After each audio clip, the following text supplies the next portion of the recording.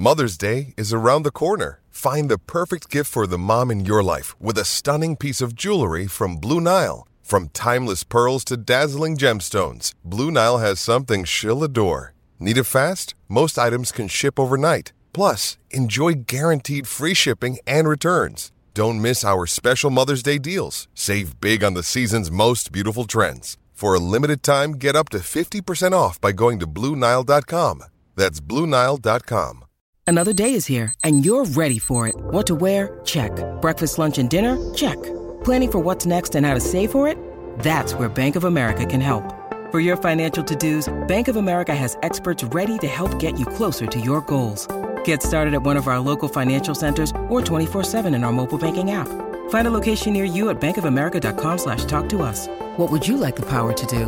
Mobile banking requires downloading the app and is only available for select devices. Message and data rates may apply. Bank of America N.A., member FDIC. When you need mealtime inspiration, it's worth shopping Kroger, where you'll find over 30,000 mouth-watering choices that excite your inner foodie. And no matter what tasty choice you make, you'll enjoy our everyday low prices, plus extra ways to save, like digital coupons worth over $600 each week. You can also save up to $1 off per gallon at the pump with fuel points. More savings and more inspiring flavors make shopping Kroger worth it every time. Kroger, fresh for everyone. Fuel restrictions apply.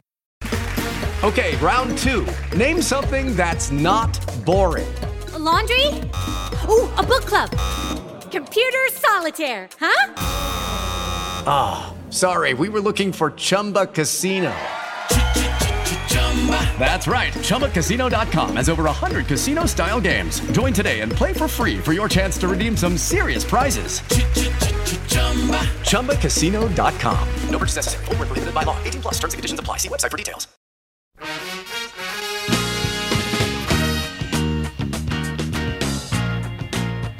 Welcome back, Tiger fans, to Rockin' Nation's Football Podcast. I'm Nate Edwards. That's Brandon B.K. Kiley. This is Before the Box Score. It is a podcasting law, etched in stone. From the very first podcast of all time, the law is that if there is breaking news, it happens the second you stop recording. And for some reason, the podcasting gods have smiled upon us, because the breaking news in Mizzouland happened 6 hours before we were supposed to record. So, BK, we're in rare territory. We're ready to rock about a big breaking story. How you doing, man?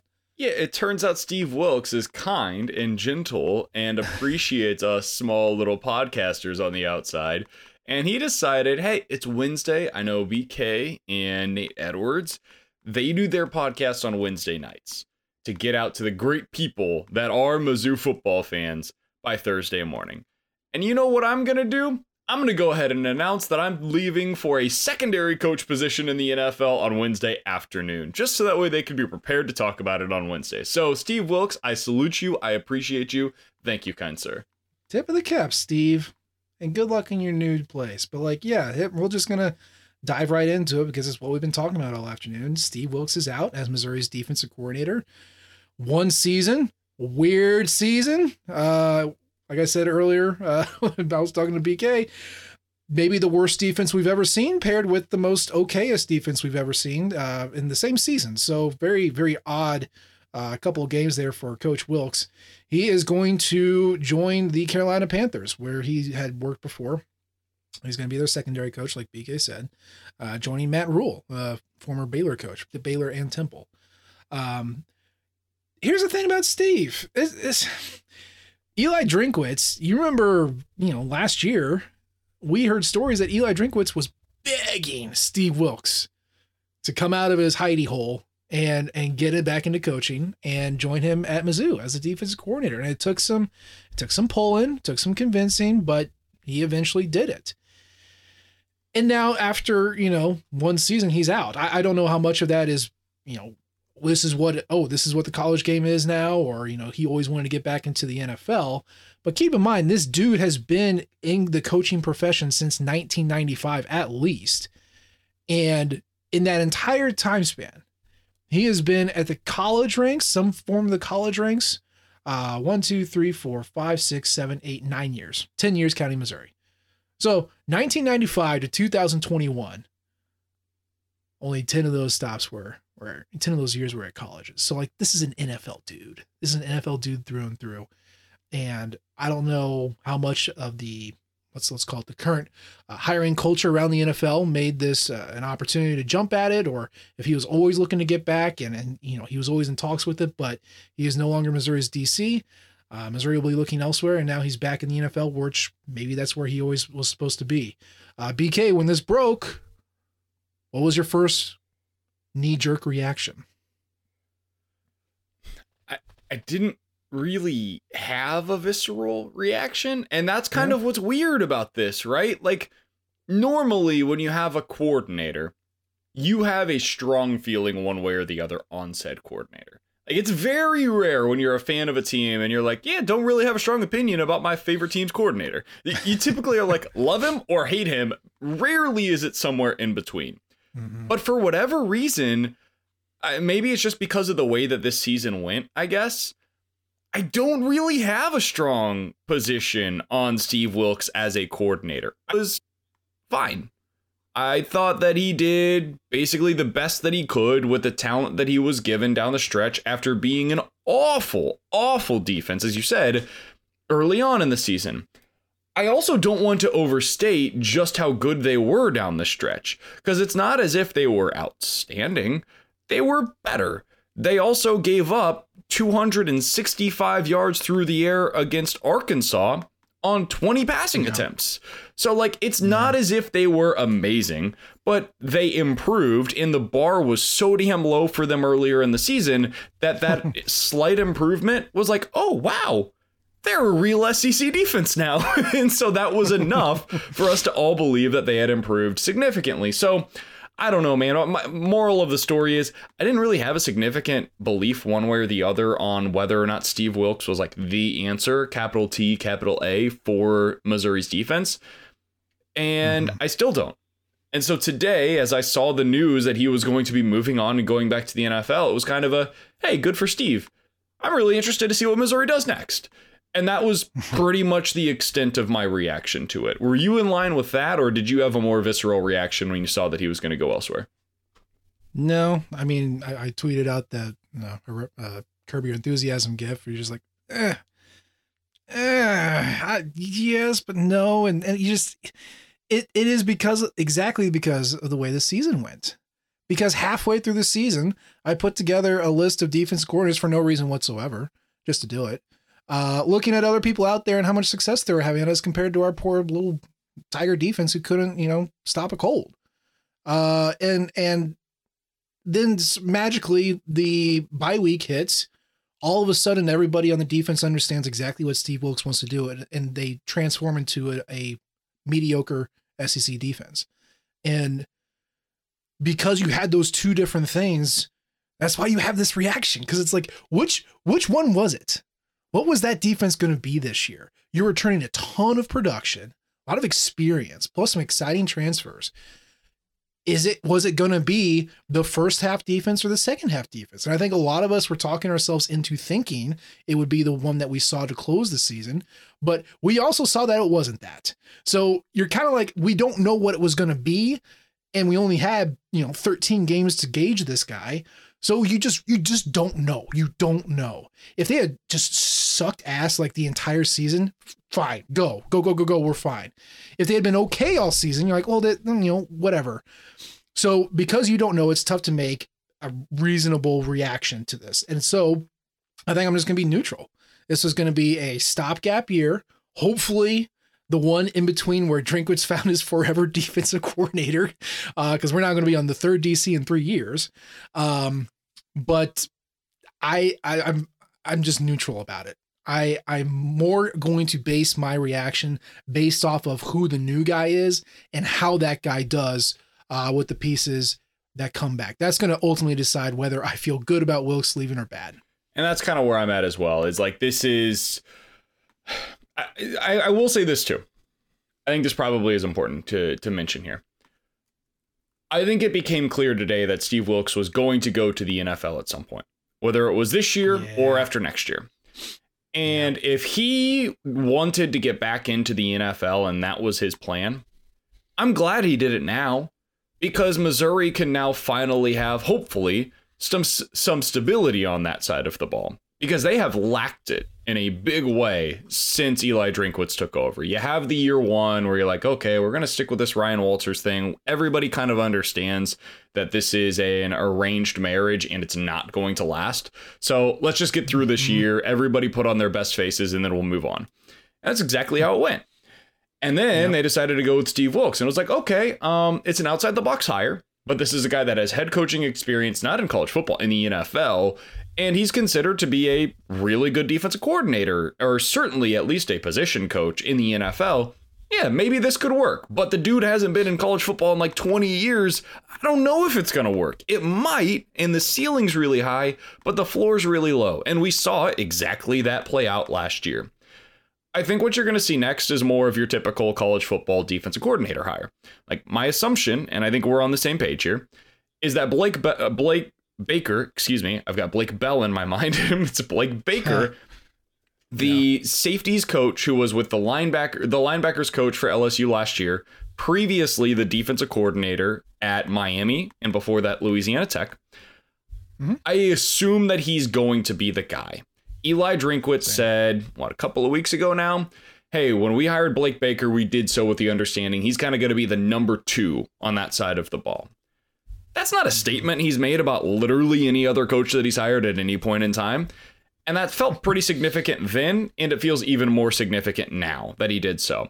So I'm assuming he's going to be your next defensive coordinator. He has experience doing that at a Power 5 level. He, depending on who you listen to, whether it's Miami fans or, literally anybody else, did a pretty good job as that, and did a really good job last year, according to those that covered him at LSU. So I'm kind of excited to see what that means. And I think that whether it was now or after next year, I think this was coming, and it was just a matter of when, not if. Yeah. Yeah. I mean, the Ryan Walters thing, that was both parties. Eli wanted his guys, and Ryan Walters saw the defensive roster and went, "Oh, I'm going to get fired if I stay here." So that is fine. That was never going to last a second year. So some people are like, well, he shot himself in the foot by getting rid of Walters. Nope. No, that was just always going to happen. It is weird that despite him knowing that he wanted Steve Wilks of all guys to come there, it makes you wonder where Coach Wilks was on his list of, was he the first? Was he the 31st? We don't know. But it sounded like that's the guy that Eli Drinkwitz really, really wanted. So that's kind of weird. And now we're in a situation where he's going to have to make another hire. The Blake Baker hire, which I think happened the day after we recorded last time, was a good one. Obviously, he's an experienced piece, and he's got coordinating experience. So I was good with it as just like the positional coach. Defensive coordinator is going to be a little bit interesting though, and then we're talking about this not like it's final. We don't know if Baker's going to be the guy. It makes the most sense though. It's way easier to hire another safeties coach than it is to hire a defensive coordinator. But Blake Baker, I first heard this name when he was at Louisiana Tech, and I really liked those Bulldog defenses because he blitzed a ton. Now, when you blitz a lot, what happens? Well, we saw that this past year with Blaze Aldrich. You either blow it up or you get blown up. And, Baker's last Tech defense, this is the one where he finally built it to what he wanted. They were terrible against the run, excellent against the pass. What's that sound like? And they blew stuff up. Blitz down success rate, they're top 10 in the country. Blitz down sack rate, they got sacks 12% of the time on their blitz downs, which is 25th in the country. Like they rushed you and they hit you. Now, they weren't very good in the red zone, and they weren't very good at stopping the run, like I said, but this is also a G5 defense. He knew what his limitations were, and he said, screw it, we're going to just go out guns a-blazing. That got him the Miami job, though, with Manny Diaz. And at Miami, it was a little bit different. They didn't blitz nearly as much. I think they're one of the worst blitzing teams as far as frequency goes. Yeah, 101st in the country. But they were excellent against the run. They were excellent against the pass, just by playing kind of like a shell defense. They're very good at standing downs, pretty good at passing downs. Still not the best in the red zone, but they got you off the field on third down. So, it's tough to figure out kind of what he wants to do. When he doesn't have talent, he likes to roll the dice. When he does have talent, he has seemingly played it pretty safe. How much of that is the head coach he's working for? Unclear. But we've seen him do both. And, kind of what we were talking about last show, the X's and O's need to be determined by your Jimmies and Joes. And it seems like right now, at least historically, Coach Baker has done really well tailoring the defense to the guys he has. So that encourages me, especially with this returning production, that he's going to go, okay, here's what we do well, and we're going to do the defense like that. And that's the mark of a good defensive coordinator, but also a good college defensive coordinator who can communicate that and get college kids to respond, which that's probably what we need in 2022. Yeah, that's the biggest thing is if you're looking for one thing that can change. I mean, the thing that was so frustrating about last year is it's not as if the personnel changed significantly from the beginning of the year to the end of the year for Mizzou. It was just the execution that changed. And I don't know if that's because for whatever reason, the players just started playing better, or if they had a greater understanding of what the scheme was trying to accomplish. I'm not sure exactly what it was that clicked for them. And again, I don't want to overstate just how much it did click for them. But by the end of the season, something was going better than it was at the beginning of the year. And if you're going to be able to have a guy like a Blake Baker, for example, who has been in these situations before, has for the last decade really been around college football, I do think that can help you. I do think that is something that can work a little bit better than it did with Eli Drinkwitz. And as much as they've got a lot of guys coming back on that side of the ball, they've also got a decent number of transfers on that side of the football. Mm-hmm. So it's not as if you've got a ton of camaraderie where you're like, okay, cool, we can just go ahead and run this bad boy back and we've got the scheme up and running. You're going to have to teach that to other guys again.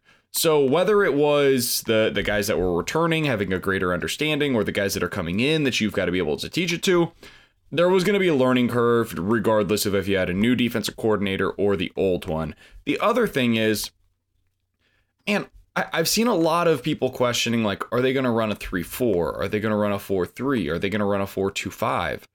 That's like the least important questions to be asking. Most of these teams will figure that out based on their personnel.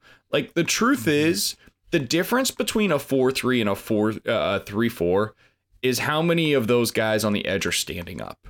Like, you're not going to put a different player on the field. You're probably going to have two pretty darn good linebackers in the middle and a couple of good edge rushers, regardless of if you're running a 3-4 or a 4-3. The truth is, most teams are running some iteration of a 4-2-5 because everybody is in nickel all of the time now. So you're going to have that extra defensive back, and some guys like that to be a safety. Other coaches like that to be a corner. Last year, Missouri was running a lot of nickel with Chris Abrams-Drain as the quote unquote nickel slot corner. I'll be very curious to see how they decide to go about that this year. That's like the biggest change that I think you might see this year.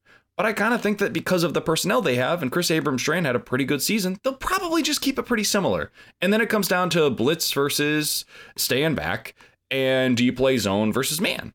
And that's kind of the biggest differences that you see in the SEC. So I'll be curious to see those differences for Blake Baker, but I just have a weird feeling he's probably going to play a decent amount of zone. He's going to blitz a lot, and we're going to see how that works. Yeah. Personnel and scheme, in the NFL, if you want to run a 3-4, you need like a dreadnought class defensive tackle that's 6'3", 350 pounds to plug up the middle. In college, you don't really need that. You need your best players out there. And so you figure out who your best players are and how to get as many of them on the field as possible. And if that means if you have a lighter defensive tackle in the middle, so what? Okay.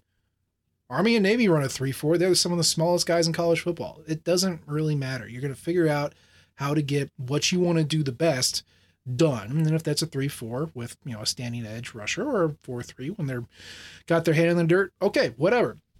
So I'm with you on that. I think the scheme talk is more just like it's exciting because it's like opening a present on Christmas Day. Oh, sure. Yeah, I get it. Yeah, but like it's not nearly as important as we think it is. So it'll be interesting, and we'll get a little bit of that in the spring training. I remember going into 2020 around March or April, because I checked the MU roster almost every day. At some point right before the spring game, they had switched about 6 or 7 guys listed as defensive linemen to edge. One of them was Trey Williams. I think the other one was what was the other one? It was like they switched a bunch of them and they just called them edge. And so we all got really excited that they were going to like a 3-4, and they ended up just doing exactly what they were always doing. They just had, they just kind of switched up. One guy was good, had a different title, and that was it. So, but we'll see. It's always fun to kind of prognosticate, and you got 9 months to figure it out. So, we'll see. But they got to make the hire first. And like I said, it's way easier to hire a safeties coach than a defensive coordinator. Obviously, if Coach Drinkwitz, if you're listening to this, the list is on RockAutomation.com. I tweeted it out last night. You can take a look at the guys that I would go with. But, here's what we do know. Steve Wilks made $800,000 last year. He was slated to make $1 million this year, which he would have been the second highest paid Missouri assistant of all time behind Derek Dooley, believe it or not. So Missouri's got the money is my point. And because Coach Wilks is leaving for an NFL job, the language in his contract says that Missouri doesn't owe him anything. So we've got $1 million to play with. You can throw that around. I think Derek Mason took a $400,000 pay cut to leave Auburn for Oklahoma State. So he's only making $1 million. That's kind of the caliber of what we're talking about here. I don't know if that's what they want to go with, or if they want a super cheap DC with Baker, give him, an extra, $50,000 and call it a day. But there are names out there. There are options out there. Here's just a random question for you, BK. Is there a college defensive coordinator that you would like to see at Mizzou, or are you just kind of I don't know anybody well enough, and I'm just good with Blake? Yeah, kind of the latter. I would go with Blake, and I think that's going to be the way that they decide to go. I will give you a name, though, as a secondary coach that could be of interest. Now, I don't think this is likely because he just landed somewhere else this offseason. So it seems rather unlikely, although, hey, man, with the way that coaching changes are happening right now, who knows? It could be possible if Missouri throws enough money his way. So a gentleman by the name of Julius Brown, he's the cornerbacks coach now for Washington. He was hired there this offseason. But guess what staff he was on back in 2013? The staff that Eli Drinkwitz likes to reference. Arkansas he was State, indeed baby. at Arkansas State, where he coached cornerbacks and nickels and had that beautiful, flashy title of recruiting coordinator.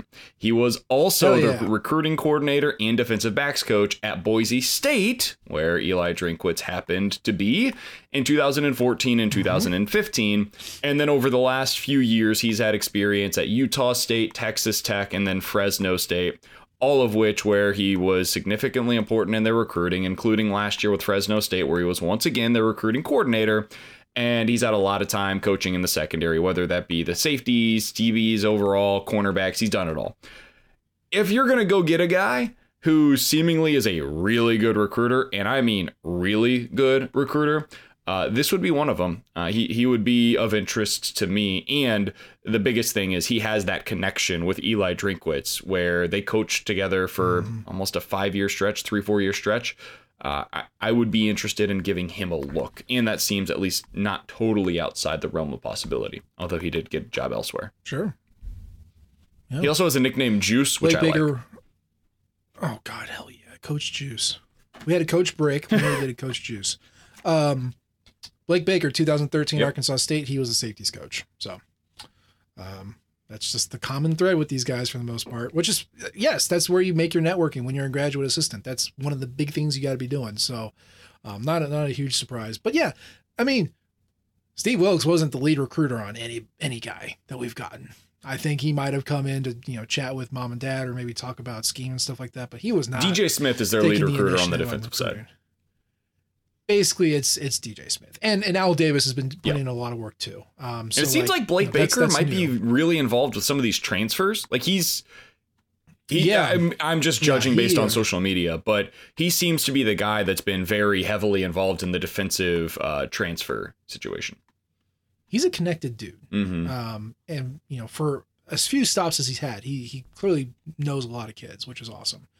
So yeah, you're going to be looking at him to kind of work those connections as well. What about you? Do you have a name, going back to your question for me, do you have a defensive coordinator that set money aside for a moment? Money is no object. You can go out there and offer the world to them.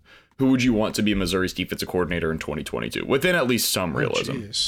Oh, geez. I mean, I would have taken Derek Mason. Well, yeah. You know, especially since he was looking to get out of Auburn. So the timing didn't work out very well. But clearly we had the money for it. Now we know we have the money for it since he was willing to take almost $500,000 cut just to get out.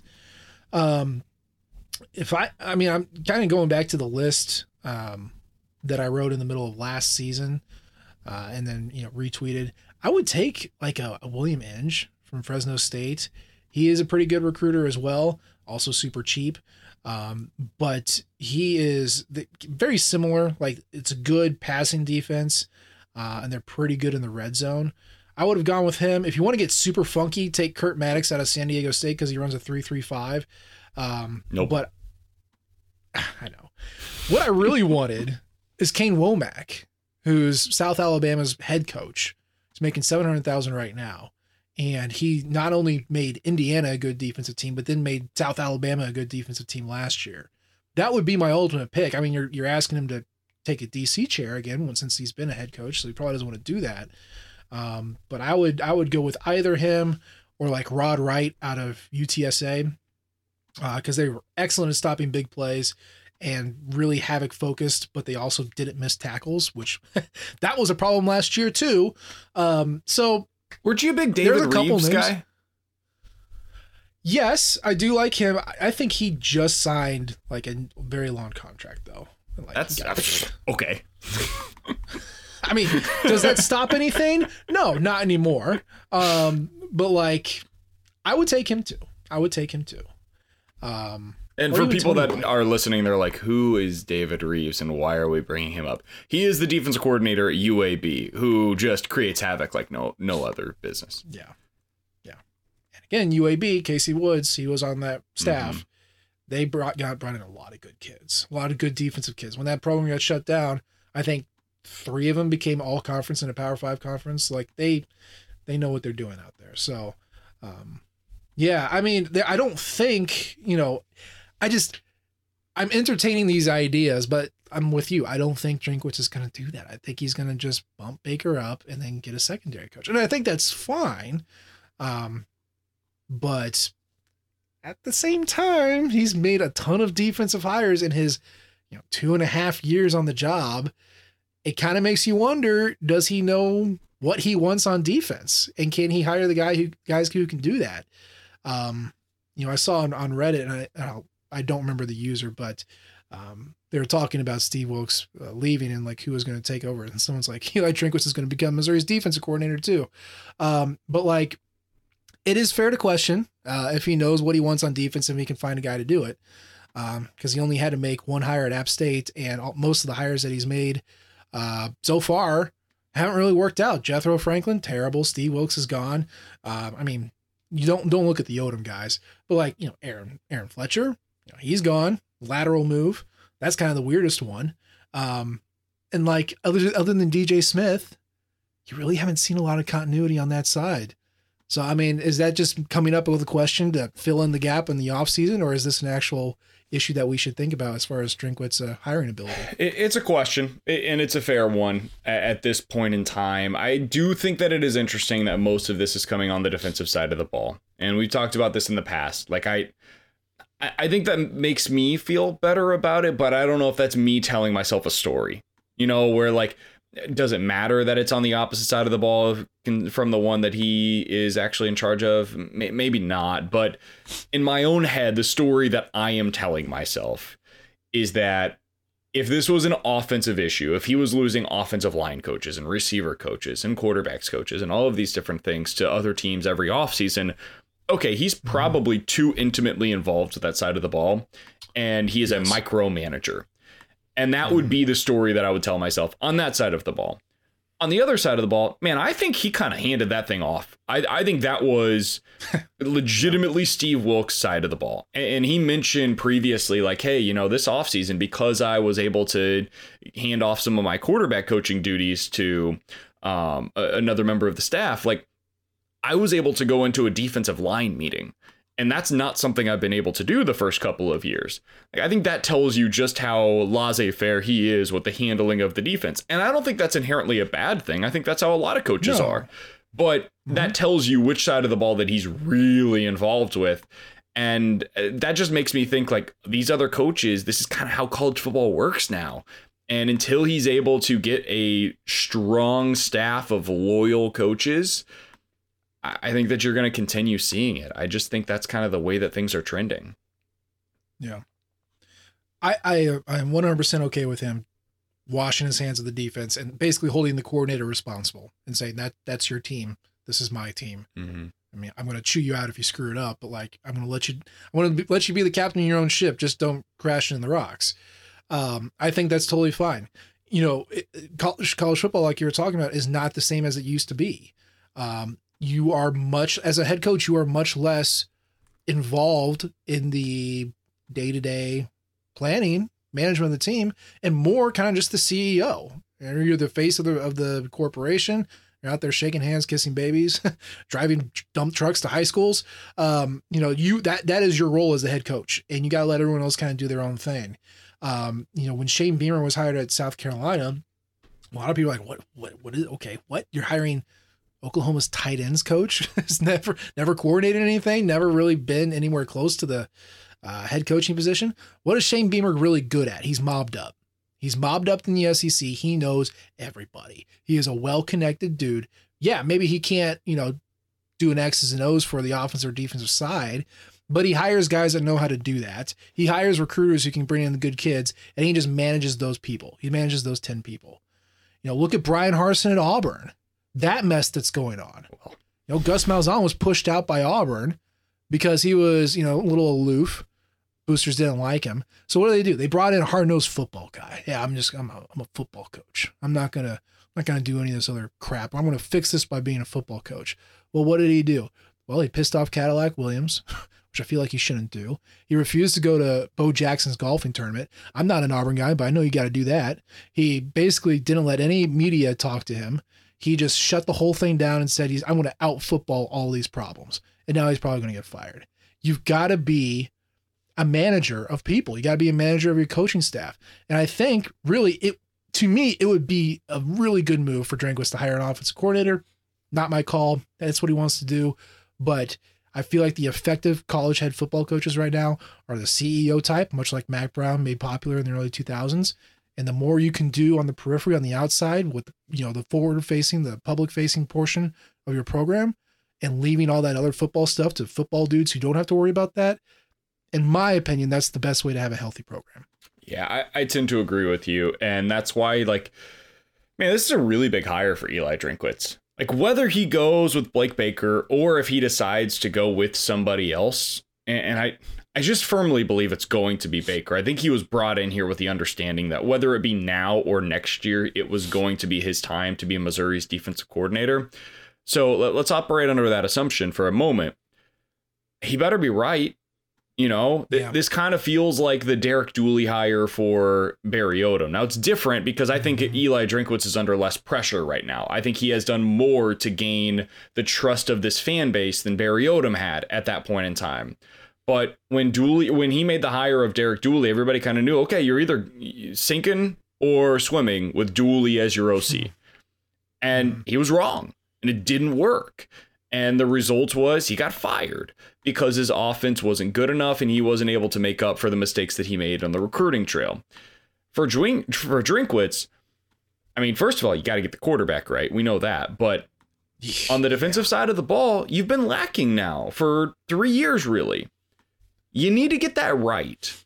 And a defensive coordinator hire, if you're able to knock it out of the park, if Blake Baker is good, if he was just in a bad situation at Miami and you find out, oh, damn, we've got ourselves a really good football coach here who is an excellent coordinator and is a great recruiter. And oh, by the way, is 38 years old and has a ton of energy. Like, as you mentioned, super connected within this area of the country. Like, okay, if this hits, it could hit at a really high level, but you better be right.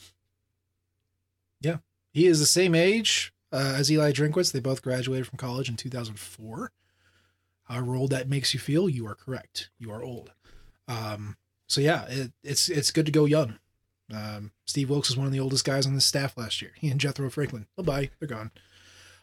This is a really young staff, top to bottom now. It is super young, and that's good. I guess real quick, Curtis Looper's old, but he also has some infectious energy, man. I love Looper. He does, and he's a recruiting king. Mm-hmm. I was thinking the other day, like, who are the most indispensable assistants on this staff? And Casey Woods would have been up there, but he took a promotion at SMU, which is fine. Mm-hmm. So right now, I think my power ranking 1, 2, 3, as far as like, I don't want them to leave / this team will be worse off if they leave. Number 1 with a bullet, Curtis Looper. Number 2, Marcus Johnson. Yep. And number 3, now that Bush Hamden is the quarterback's guy instead of Drinkwitz, I feel like that's really important. But I don't have any proof that that's the case. So I'm going to say DJ Smith because he's a recruiting coordinator now and he's super young. What do you think? I would probably, I agree with your 1, 2. I think that's correct. Oh, what about Eric Lank? Because that dude, he is coordinating some special teams. He is saving our bacon. Yeah, he's done a really good job with it for what it's worth. But from what I understand, he's kind of like, they've been splitting that up more than the coordinator tab would lead you to believe. Oh, really? Yeah. So he's technically in charge of it. So he gets the credit and he deserves it. But I think that each of the coaches kind of takes on a little piece of the special teams. So that sure, I wouldn't have him up there. I think the third option is either Baker or DJ Smith. I think the clear top 2, and I could understand if you had Marcus Johnson, honestly, at number 1, but I think the clear top 2 are Marcus Johnson and Looper, and then third is a battle between Baker and Smith. Okay, yeah. I might go Baker, honestly, just because if you haven't seen what he's done yet. I know, but if they believe in him enough to where he's getting the DC job, like, sure, that is pretty telling in my mind. No, I agree. I don't know what the time frame on this hire is going to be. I don't. If it comes fast, then it's going to be Baker. If it's spring practice is starting up soon, right? I know it's a couple of weeks. So like, if we hear quickly, then it's probably going to be Baker. If this gets drawn out more than a couple of weeks, then they're looking on the outside, and that's going to be weird. But whatever. So yeah, we'll find out. Do you have the date for the open of spring football? I know last year it was February 26th. Do you know what it is this year? And I'm putting you on the spot here, but I was just curious if you knew. I don't know. See, everything from 2021, but we don't have anything for 22. Okay. So my guess is it's probably sometime in March. In the next 2 weeks or so. Because last year it was, like I said, like late February 26th. So if that's what it is, like, you're going to know soon, regardless of who it is. They're not going into spring ball without a DC. I would be very surprised. Stupid. Yeah. So I bet you next time we're podcasting, they will have a defensive coordinator announced. Okay. Regardless of if it's internal or external. I like that take. Yeah. Well, we'll find out. Who knows? Maybe it comes tomorrow because all the big stuff happens the day after we record, except for this one. So we'll see. But yeah, so we got some staff churn. That'll be interesting. We also went through a whole ass signing day, but I wanted to break it down. We'll do the babies later. Let's talk about the transfers first because we got some awesome transfers. I mentioned Auburn earlier in that mess. They were losing like 20 guys in the portal and replaced them with 8. So like Auburn's always really good when you count them out, but it's not looking very good right now. But anyway, we've got some transfers in. One of them is Ian Matthews, a former defensive lineman at Auburn who did not play last year. So he's taking his redshirt year. He's got 4 years to play for, or I guess technically 5 years. No, 4 years to play for. No, I'm right. And then we added Tyler Stevens to the tight end room. And really, I think maybe your favorite of the transfers so far, Tyron Hopper, baby, cousin of Tyrone from Florida. So I'll let you kind of address these in whatever order you want, but I want you to talk about the transfer at the top of your mind right now and how they're going to make an impact for next year's team. Can I go from least interesting to most interesting in my mind? Is that way we can end with a bang? Okay, so This Tyler Stevens cat, he's fine. Like, just expect Messiah Swinson. He's Nico Hay, basically the same numbers. Yeah, kind of. He goes about it in a little different ways. He's more long and lanky and might be a little bit more of an over-the-top type of a player, but he didn't do a whole lot at Buffalo. So I think he's just a guy. I would be surprised if he's getting more playing time this year than Ryan Horskamp. Let's put it that way. And that is not me being a homer with Horskamp, although maybe. That is just my legit evaluation of what I saw from him off of the 5 minutes of tape that I was able to find on Buffalo's tight end. He's perfectly fine, and they needed to add a tight end, so it makes sense that they went out and got one, and this was the guy that was available, and he played and he produced at a perfectly adequate level last year, and I expect that to be the case for Missouri as well. Do you have any thoughts on one Tyler Stevens?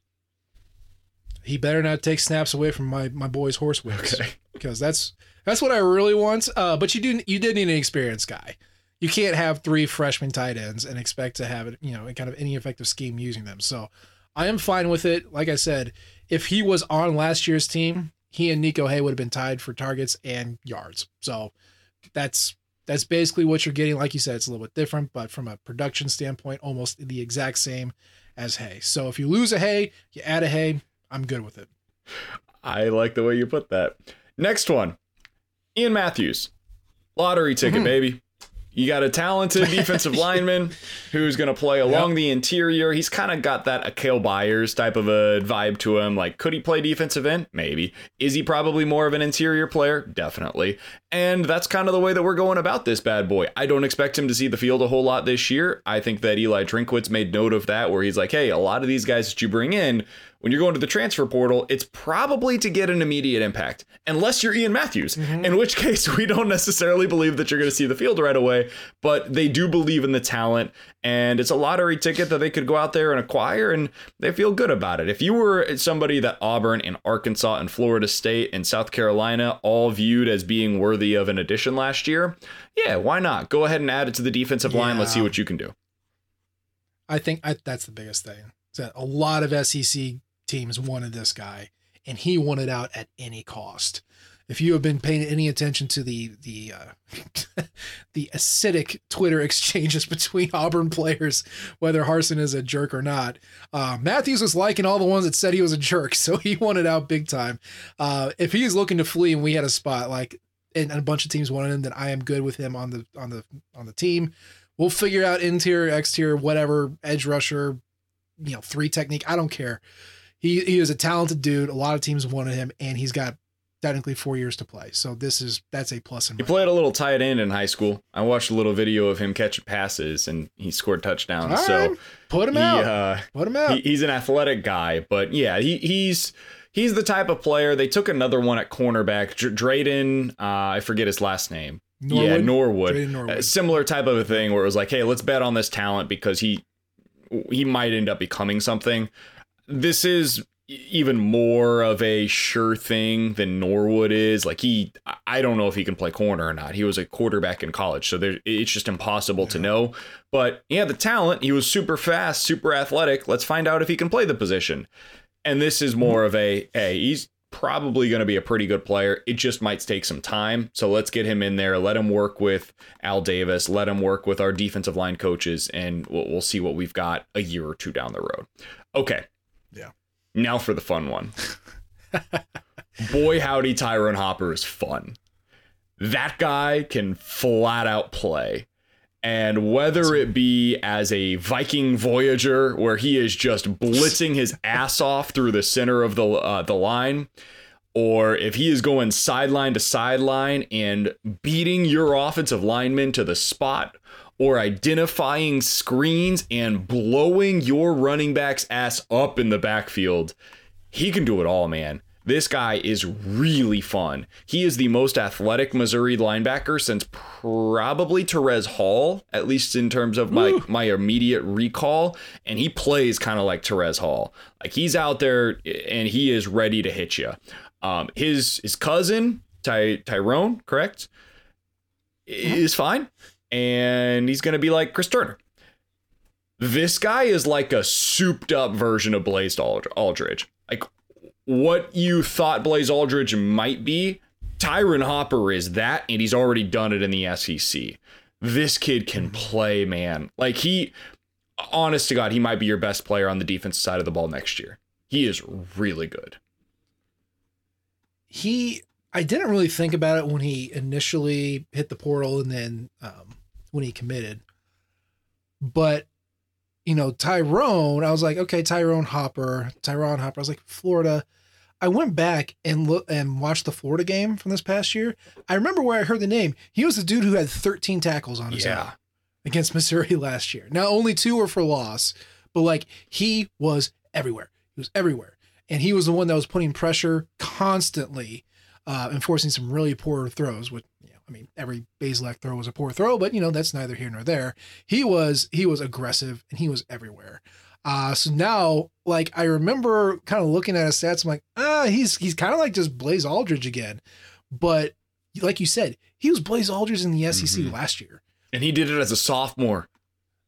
Yeah. He was still really young. As a little kid. He was a 2019 recruit, man. This kid has a decent amount of eligibility remaining, and I don't know that he's going to exhaust it. I think he's an NFL player.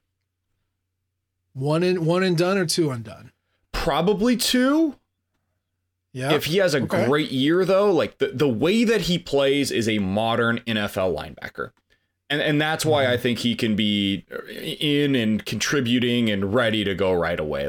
You're going to have him and Chad Bailey on the field, and you've got the perfect duo at linebacker. Chad Bailey's more of a, your classic kind of thumping inside linebacker for the modern game. He's not 250 pounds or anything where you're going to have him run his face into a fullback 20 times a game. That's not his role, but he can play it the way that the modern game is played. You have him on one side, you'll have Hopper on the other, and Hopper's just going to be running sideline to sideline. He's going to be your typical blitzing linebacker as well, whether it be against the run or the pass. He can do it all. I am super excited to see what the plans are that they have for Tyron Hopper. We saw what Nick Bolton could do to a defense just by himself. His threat to do anything that you wanted him to do made those later Odom defenses just excellent. Absolutely excellent. So, again, I'm not saying he's a Bolton. I'm not saying he's anything. I'm saying he's Tyron Hopper. We're just going to figure out the potential is there for a lot of fun. It's also going to be really interesting. And I've seen this bandied about a little bit. How they're going to do the equipment managers are going to do the names on the back of the jersey. Because you got Tyron and Tyrone. My thought was maybe they'll do a middle initial, and then we find out that they're both middle name is Earl or something like that. It's well, you can't do T.E. Hopper. So I don't know how they're going to do it. Maybe one has an apostrophe, one doesn't, but it's a set, and Hopper the elder is only here for a year, but yeah, the younger Hopper is. Hey Nate, they were numbers, so I think we'll differentiate that way. Remember when Brad Smith was B.D. Smith? B.D. Smith, and then Brian Smith was B.N. Smith. Maybe they'll go I know that T.N. versus T.E. That'd work. Yeah, I like it. Well, that was the transfer editions. We also got 2 more high school kids who signed on signing day. Curtis Piegler and then Carmicah Glass. Now, I know you did a deep dive on our newest offensive lineman. Do you want to start with him? And then I did both of them this week, and you can read about them on rockmnation.com, the flagship. I really like both of these additions, man. They are, I don't want to get people too excited because they were available for a reason, right? They were signing day additions, basically. But let's go based on that. If you were going to have 2 guys that were signing day additions, these are the kinds of players that you would like them to be. Piegler's listed at 6'5" and 340 pounds, and his huddle highlights are titled, quote, Pancakes for Days. And it is aptly titled Pancakes for Days. That is the correct way to describe what I witnessed for the 4.5 minutes that I watched him just destroying defensive linemen. Now, that being said, I don't know where he fits into the mix because you are suddenly really deep along the offensive line. And I don't know if Piegler, he's listed as a tackle. I don't know if his future is going to be at tackle or guard because he holds up better than you would expect in pass protection given his size. He's got pretty good feet. He almost kind of reminds me of a tackle version of Trevor Sims where it's like, okay, this doesn't look like it should work, but it does repeatedly. And he just always seems to get the job done. That's kind of Curtis Piegler, but on the high school level. So I don't know where he fits in positionally, but that's something they'll have to just kind of figure out over the next year or two. He also doesn't. You know who he reminded me of, actually? Watching kind of like his high school and like early years, Larry Bourne. Yep, that's who I comped Larry to. Bourne came in big boy. Yep. And like they put him on the inside, and like that really wasn't his. He was good, but it really wasn't his jam. And then they bounced him on the outside, and then now he's in the NFL.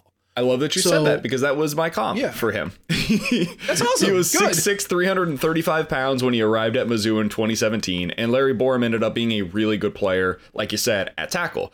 I think that's probably the best spot for Curtis Piegler long term, but they have so many guys there, man. Hiron White, Javon Foster, Zeke Powell, Connor Wood, Connor Tollison, Bobby Lawrence, Valen Erickson, who they just added this year as well. And then you get to Curtis Piegler. It's just going to be a uphill climb for him. So I don't know if or when he will actually see the field for Mizzou, but this is the kind of bet that you make on signing day when you've got a scholarship available. Go get the dude that's really mean and really big and puts everybody on their back whenever they're blocking them. And oh, by the way, he was in the whatever their all-star game is down in Alabama. And he apparently just totally dominated that thing. And this is going up against like the best players in the state. So he's done it against high level competition. I don't think you're going to see him in the next couple of seasons, but keep his name in the back of your mind, because I do think he's somebody that we'll eventually hear from. Yeah, for sure. So anyway, I mean, I think anytime you look at an offensive line, especially at the SEC, you got to make sure that you have depth. And we don't know the quality of the depth right now, but boy, howdy, do we have the depth. Like, I think it's 18 dudes right now. Yeah. And, other than White and Foster, like, they all have multiple years to play. Remember remember 2019? 2020. Yeah. When it was like, dude, are they going to have enough offensive linemen to play? They were hemorrhaging offensive linemen, and now they have added to the point where it's like, oh, they've really leveled out the classes. All of them are spread out. They have guys that can play with position versatility. It's like, oh, okay, this is all kind of working in a way that makes sense to me now suddenly. Yeah, it's the most perfectly balanced class, position by class that you can possibly find. It's like 3-4-3-4. So that's good. So yeah, I mean, hey, we don't know what he's going to be. He doesn't have to be anything though. He can just get his feet under him, hit the gun club, put the right weight on, get in a good spot as far as operating college, and then he can compete. And if he gets to the top, even better. But there's certainly no pressure for someone signing this late, and certainly of his caliber. But there's, like you said, you're betting, you're buying low, and hopefully you can cash out when it's super high. What about this Carmichael Glass guy? Because like, another outside linebacker who might be an edge rusher is like, don't really need that, but like, this dude's kind of interesting. What did you think? Yeah, so remember how I mentioned Tyron Hopper is kind of like a really rangy, athletic, long linebacker? Well, just apply all of that stuff, but to the high school version, and that's Carmichael Glass. He is a really interesting player, and this seems to be, in my opinion, a trend. You know how we talked in the past about how, like, hey, if you're not 6'1", you probably aren't playing corner at Mizzou? It's kind of becoming that for Missouri with their linebackers as well. So you've got Hopper listed at 6'2", 225. Xavier Simmons, who was a freshman this year also in the class, the other linebacker they took, 6'3", 215. And now you've got Glass, who's listed at 6'4" as a linebacker and 210 pounds. So they're looking for long, rangy athletes at that position. All three they added this offseason fit that criteria. Now, Glass is a really interesting player because prior to the week of signing day, his offers were Houston Baptist, Lamar, McNeese State, and New Mexico. Not exactly a who's who of schools calling to be interested in him. But that doesn't really match up with the player that I watched. And it doesn't match up with the accolades that he received this year either. He was an all-state linebacker in the biggest classification of football in the state of Louisiana. And oh, by the way, he won defensive MVP honors in his district, which is a pretty darn good district. So I'm not sure why he went so under the radar. It's a little baffling to me. He's definitely slight. He needs to add a little bit more strength to his frame, but he is a heck of a player, man. He makes a lot of plays behind the line of scrimmage. He's kind of similar, once again, to a Blaze Aldridge, where it's like, hey, this guy could kind of blitz and he can go sideline to sideline. Like, he's more athletic than Aldridge, but he's in a similar vein to the way that he played. So I don't know when or if we will see him either. But again, another name to remember, and the type of guy that, like, I know this one comes to mind because it worked, but Charles Harris had all of the types of he had all of the attributes that you'd be looking for in a late addition to a signing class. And then he ended up, becoming a 2-time all SEC selection and then win in the first round of the NFL draft. I'm not saying Glass is going to be that, but he seems to have all of the criteria that you'd be looking for to be like, okay, this might work. And if it does, the upside for a player like this is much higher than it should be for somebody that you got the week of signing day. So, when you look at someone who seems rated low, and I will agree, like, Glass pops. We saw all the highlights, so we saw the good pop. There's obviously going to be some bad pop too, but like, you notice him, and so you're like, well, what's the disconnect? There tends to be like 3 things that will lead to a player being underrated or kind of unknown. The first is, you play in a really small town or like a remote area. You didn't play football until like, your junior, maybe your senior year of high school. And then you didn't go to camps. And number 2 tends to go with number 3 pretty well. Monroe, Louisiana is basically southern Arkansas. Not the most populous place in the world. Obviously, you played at the highest level in Louisiana, but all that Louisiana talent's in the South.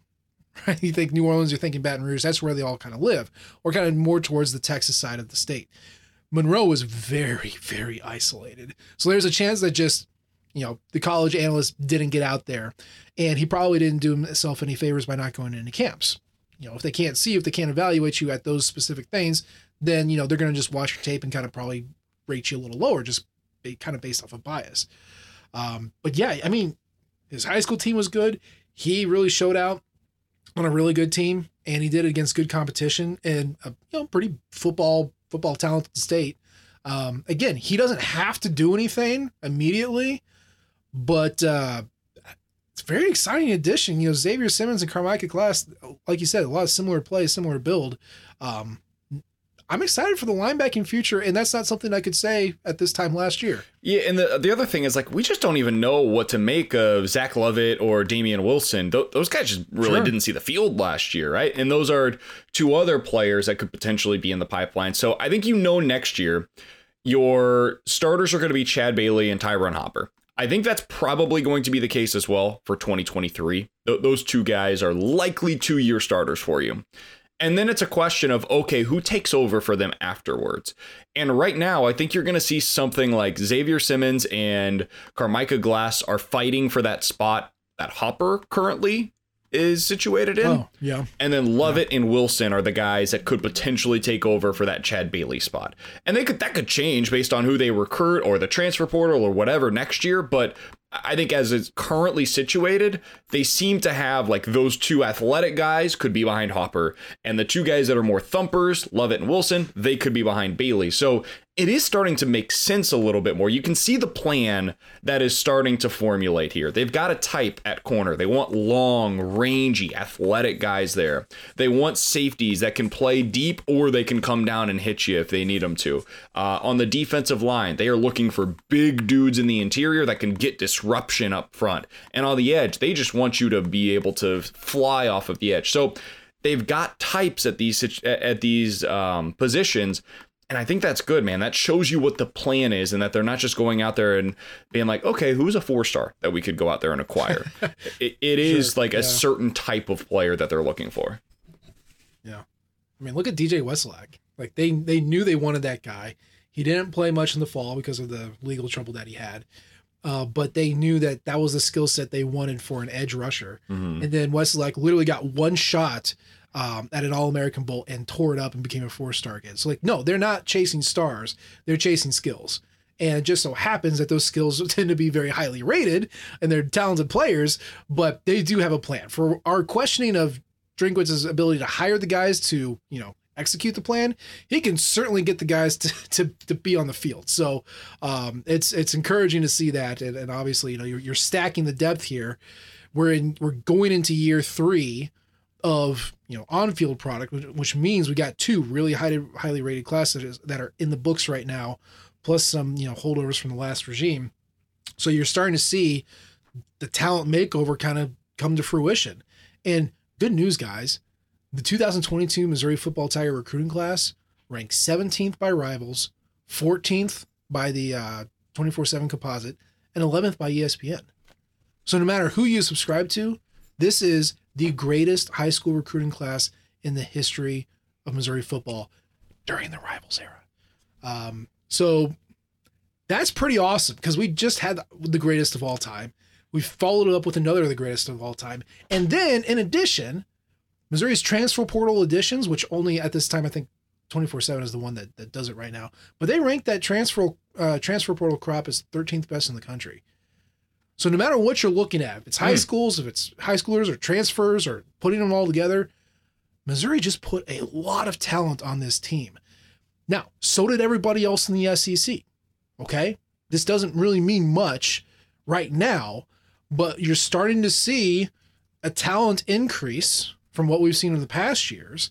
And you stack a couple more classes like that, and all of a sudden we're recruiting in the middle of the pack, maybe top middle, and you can execute. This is how you build a quality SEC team. And it's very exciting to see. And I love the process. So I know I'm a weirdo, but like, dude, this is legitimately fun to watch. It takes some time, but this is a lot of fun. No, it definitely is. And as you mentioned, like the tough part is looking at where it ranks in the SEC, because you look at where Missouri's at, and this is going by the Rivals rankings, right? The top 3 rated teams in the country were all SEC. 13 teams from the conference ranked among the top 27.